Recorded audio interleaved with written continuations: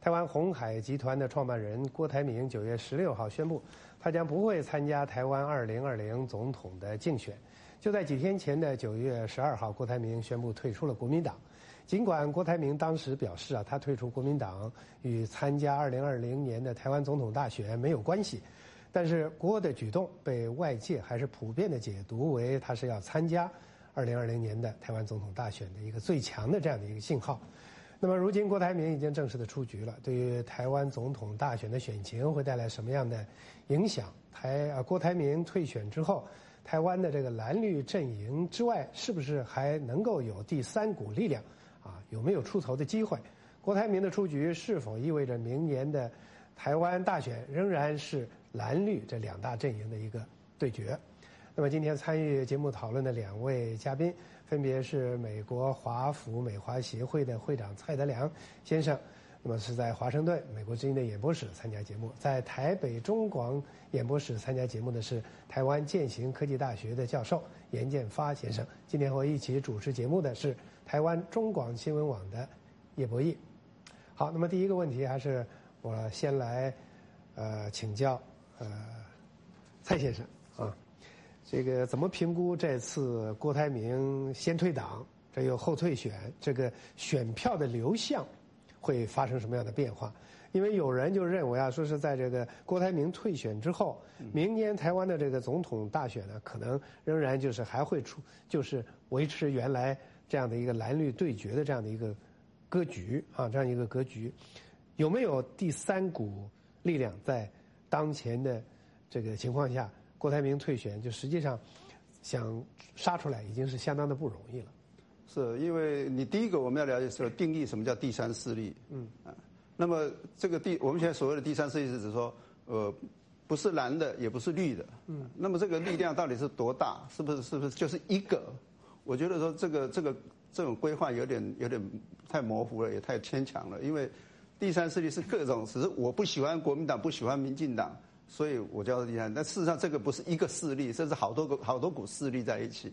所以呢，他们根本彼此之间根本没有一个共同的这个理念或者共同的这个主张，唯一的共同的利益是不要蓝不要绿，那这是一个政治利益的结合。那么这个政治利益的结合到底有没有这个可行的方向？目前看起来是没有，但是呢，在台湾有很不幸的就是说，目前看起来。很多人的解读或分析，对民调的分析认为是这个第三势力，或者是说灰蓝灰绿的势力，实际上是比较庞大的。可以说是他这个选民的组成比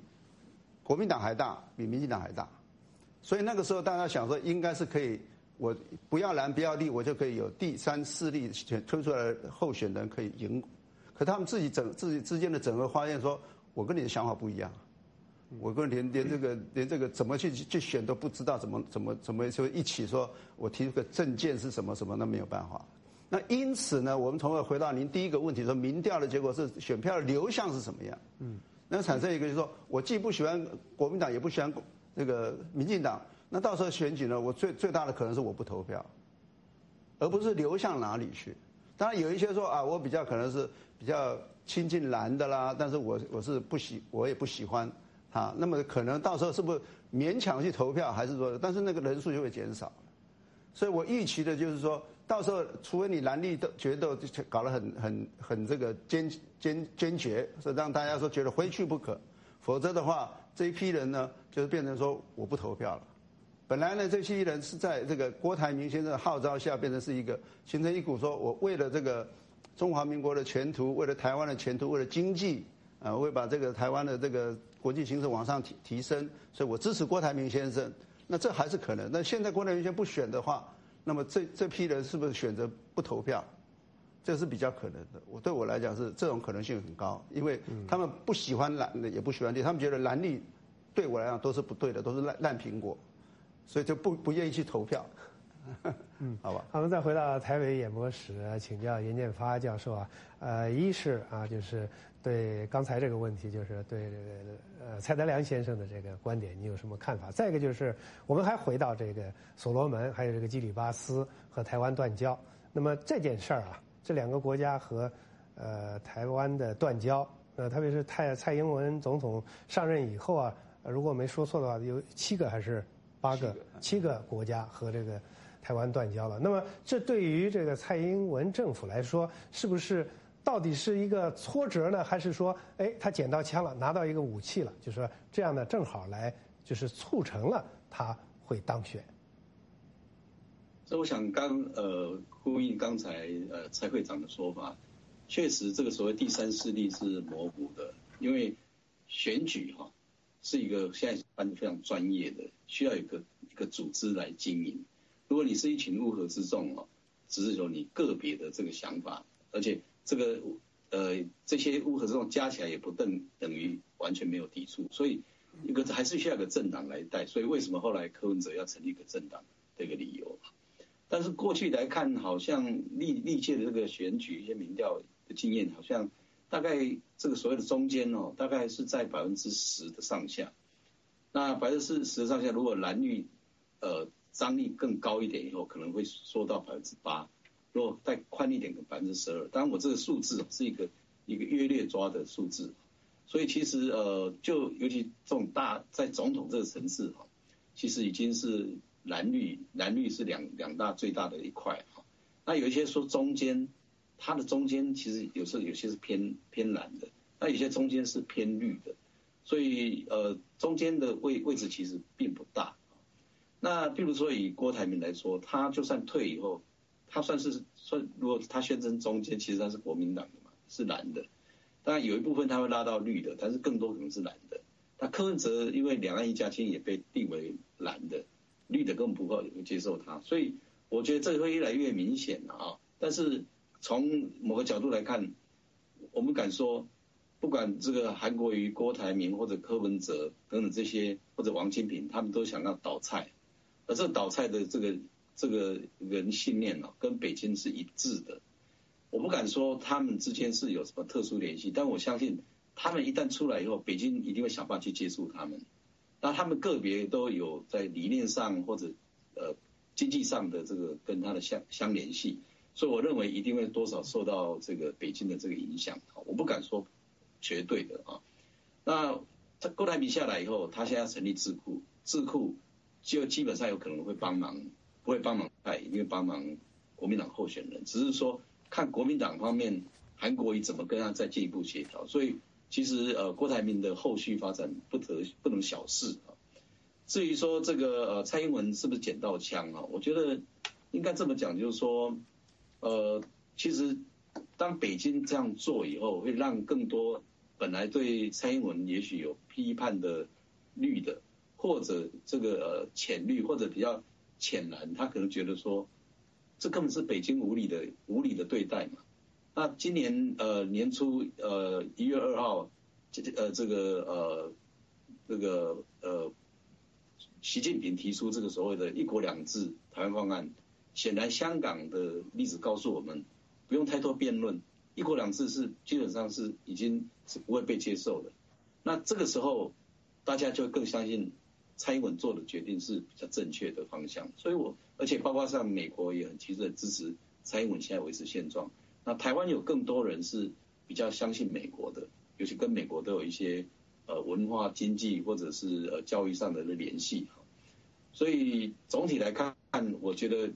北京这样做的话，应该是对蔡英文来讲是得分所以我想总体来讲，当然要看后续的发展后续蔡英文还是必须要把他的内政做好。那至于说外交啦、两岸，我想大概格局大概差不了多少。好，谢谢严教授。接下来请蔡先生谈一谈，就是您在华盛顿这边对这个华盛顿这个侨界的情况可能比较了解，就是说这个侨界华盛顿美国这侨界对于郭台铭那个退选是一个什么样的看法？这个非常非常这个这个复杂的那个感觉因为第一个就是说很高兴说发现这个蓝营这个合一那么但是呢，就是觉得说这个失去一个很好的一个选择也是一个很难。但不过最主要就是因为韩国也可能这个下个月会来到华盛顿访问，所以呢，大家这个可能会这个集中力量支持他，起码呢能够让这个蓝营的气势呢再起来这样子。那么这个我目前看到他们大家有在做，不过能够做多少呢？这个就是一个，因为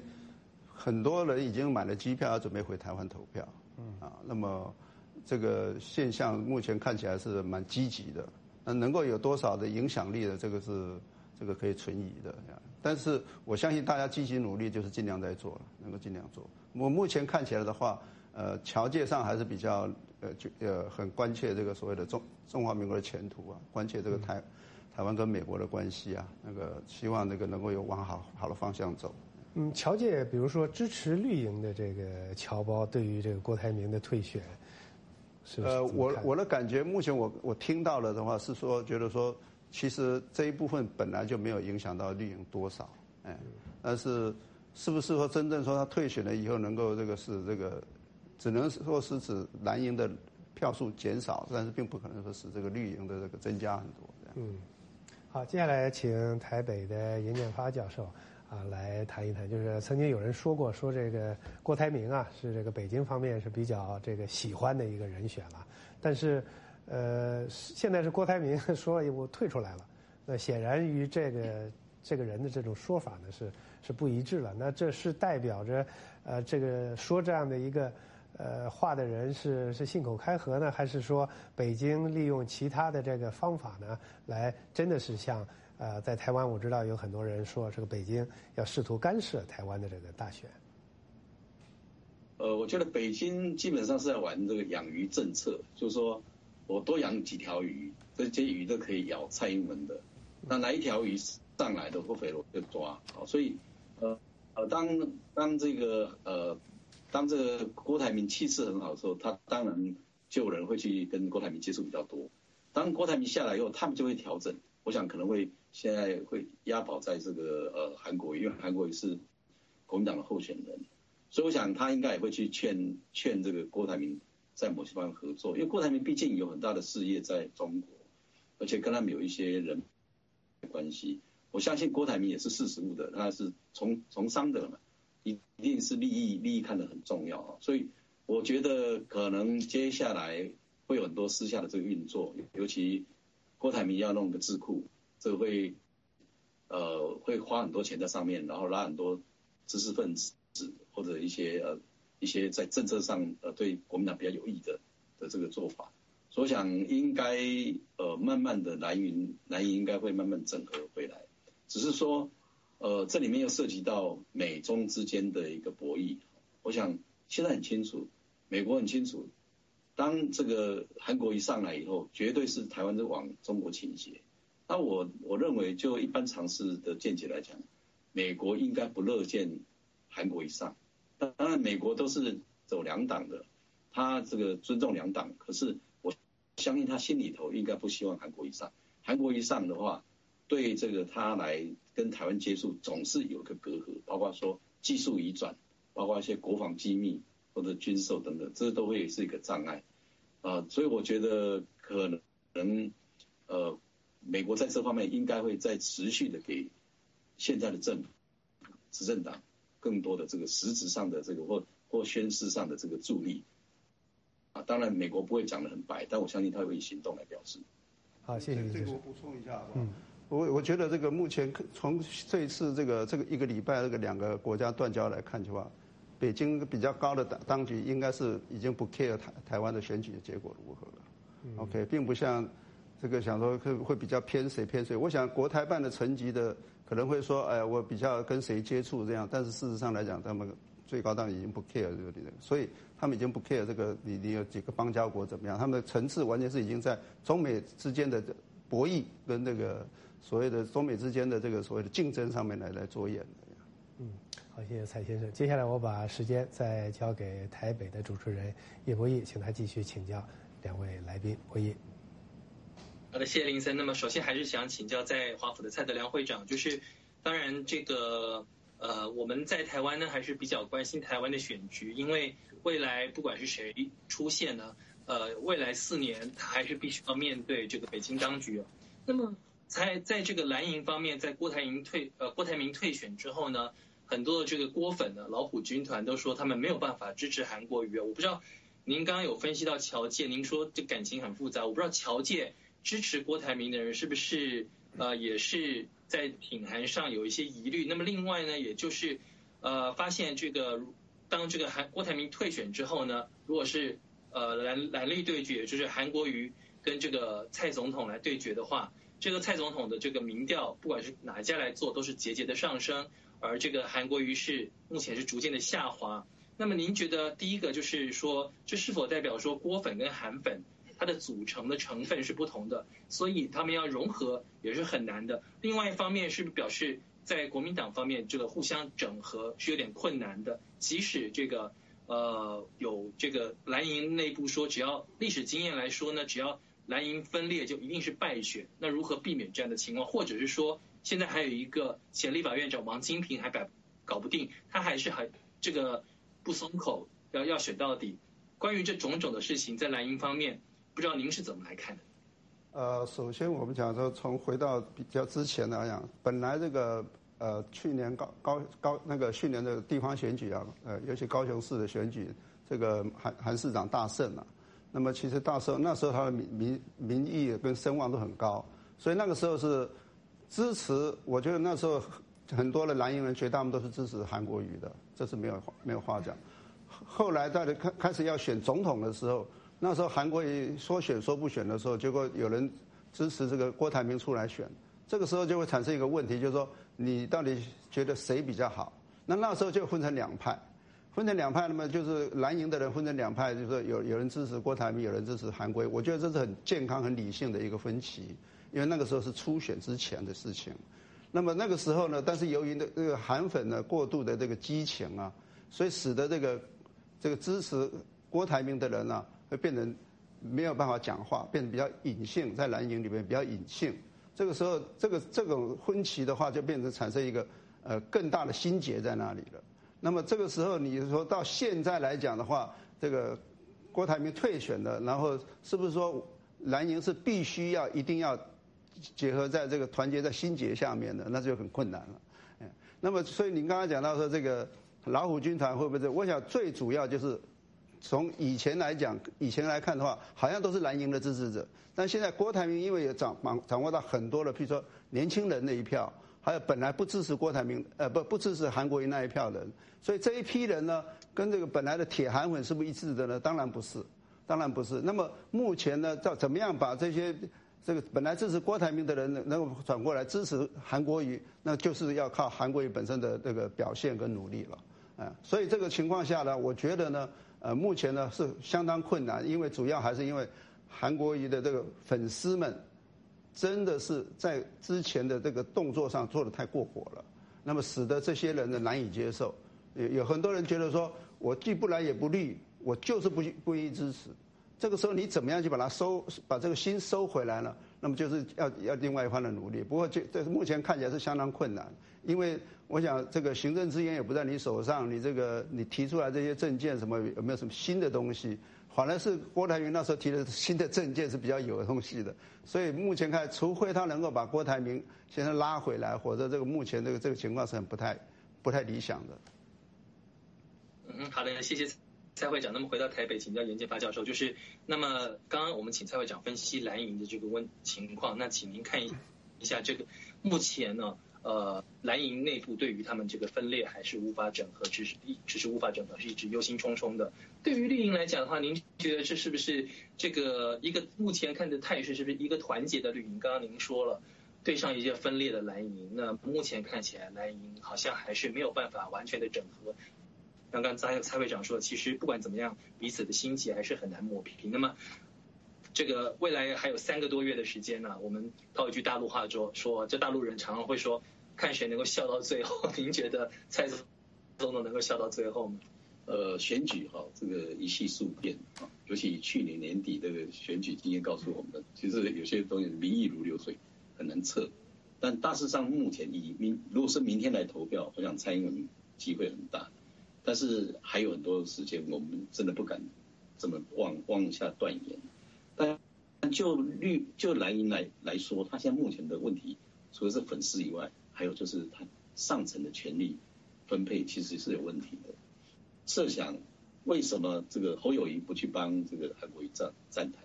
因为假如说这个国民党选输的话，侯友宜就变成是最大的诸侯了。那韩国一上来以后，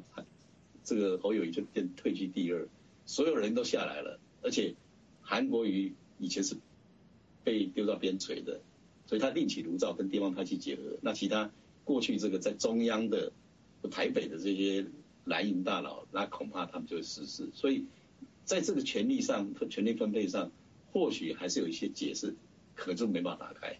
因为这次不只是总统选举，还涉及到立委的选举，然后往后各种县市长啊或市议员等等的分配，还有很多权利，还有很多利益在，所以我觉得没那么容易。是好的，谢谢两位来宾，继续把现场交给林森。好的，谢谢博弈，谢谢刚才严教授。那么我们现在又收到了一些观众和听众朋友和网友的一些评论，我们来看一下。好，第一位叫做 Dom Free 就是 Freedom 了看看台湾社会现状，中国国民党享受着台湾来之不易的民主自由的空气，却时时刻刻出卖自己的灵魂，说这样的党不倒才怪这个是叫什么？蒋介石，这名字起的有点意思请问蔡德良先生说，蔡英文跟民进党确实很无能，但没有不跟北京磕头又不花大钱的条件，能拓展我们的外交。好，下一个是 Atom Book 说，每个国家都有自己的价值观，谁能向世界提供价值观，主要看实力，主要看发展。那么下一位就是说呢，说就算台湾一个邦交国都没有，难道台湾就毁灭了吗？台湾有150多个免签证的国家，这就是国际社会对台湾的承认。好，接下来又是刚才那一位叫做蒋介石的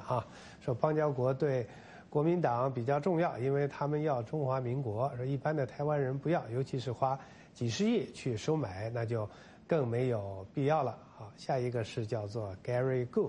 说台湾不必为所谓的邦交国的数量而担忧，那么中共国不断的挖角，说台湾则要更加坚定自己的立场和道路，绝不能向邪恶的政权低头，让流氓知道台湾的理念和决心。下一个还是 Dom Free 说，郭台铭本质上还是一个商人，一个以结果为导向的商人，退出选举也是基于利益优先的考量。至于党派之说，只能表现而已，不能当真。好，下一个是叫性命。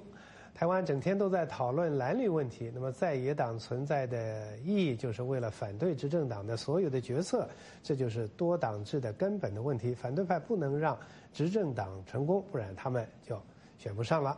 好，下一位是不管是中华民国还是无论是台湾国，只要是多数台湾人民的选择，那就是民意。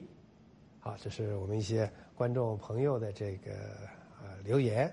那么接下来我们还有一些时间，就请我们两位来宾各自来做最后的一个点评吧。先蔡先生开始。我想这个目前看起来其实两个问题合在一起谈就是这个邦交国减少跟这个台湾的选举情势目前看起来这个我所了解的那么北京已经不管你这个台北是谁选上了因为他们已经培养出一套东西来了。但是我的了解是在台湾，我民进党自己的本身对蔡英文的执政是没有信心的，因为他们的基层的反应很明显的告诉大家说，这个蔡英文的执政是很差的，很不得人心的。所以这一次去年那个选举已经显现出来了。那今年怎么样？为什么会变得好像不太一样？因为这加入一个所谓的国际因素、外力的因素。去年这个选举是比较没有外力的因素的，所以这个差别在这里。那么这个外力因素就牵扯到就刚才讲的说所谓的邦交国多少的问题是不是应该撒钱其实据我所了解，中华民国已经在好多年前已经不做这个撒钱的外交了。那么那时候就因为这个就是马英九是跟北京是有一个协调，所以让大家可以说不用在这方面那个花力气。那么其实那个是对台湾，因为过去20年，我想大家都知道，中国大陆这个国力的提升很快，所以呢，使得这个你台湾跟大陆的这个差距会越来越大。所以这个情况下呢，没有办法，你必须要说做一个比较协调来守住自己的这个形势，而不是继续的在对抗，继续的对抗对台湾没有什么好处。好，接下来时间给严教授啊，您的最后的回应。应刚一个听众朋友、观众朋友的话，就是基本上郭台铭是商人哈，所以我在很早以前就跟一些学生还有朋友谈，我说郭台铭是选假的，因为当他选上的时候，他怎么面对川普跟习近平就是困难；当他选上以后，怎么面对两岸关系，就是一个所谓的顺的故意、逆的少一的这个困难。与其这样，他不如把朋友选上，但是他来参选可以增加他的曝光度，对他的企业还是有一定的帮助。而且他现在还要转入做这个智库哦，他其实还是要操纵台湾内部的一些政治经济的走向。所以我觉得郭台铭，我很早以前我就说他是玩假的。第二个就是说，民进党对于蔡英文是有很多的这个责备，没错，但是不是没有信心，因为本来民进党就是一个民主进步党，我们常有很多批判，所以绿营的，非常抱歉，我们时间不够了，只能让您谈到这儿了。好了，时间的关系，我们今天的这个海峡论坛呢，到这里就结束了。非常感谢台北中广新闻网的叶博弈。那么来不及观看我们的这个节目和讨论的这个听众和观众，可以收看我们在社交媒体上的这样的视频，并且给我们留言提供建议。我们的网址是 voachinese.com、youtube.com/voachina， 还有 facebook.com/voachina。好，谈论海峡大事，锁定海峡论坛。台北和北京时间每个星期天的晚上9点到10点播出海峡论坛。我是林森，祝您晚安，我们下次节目再见。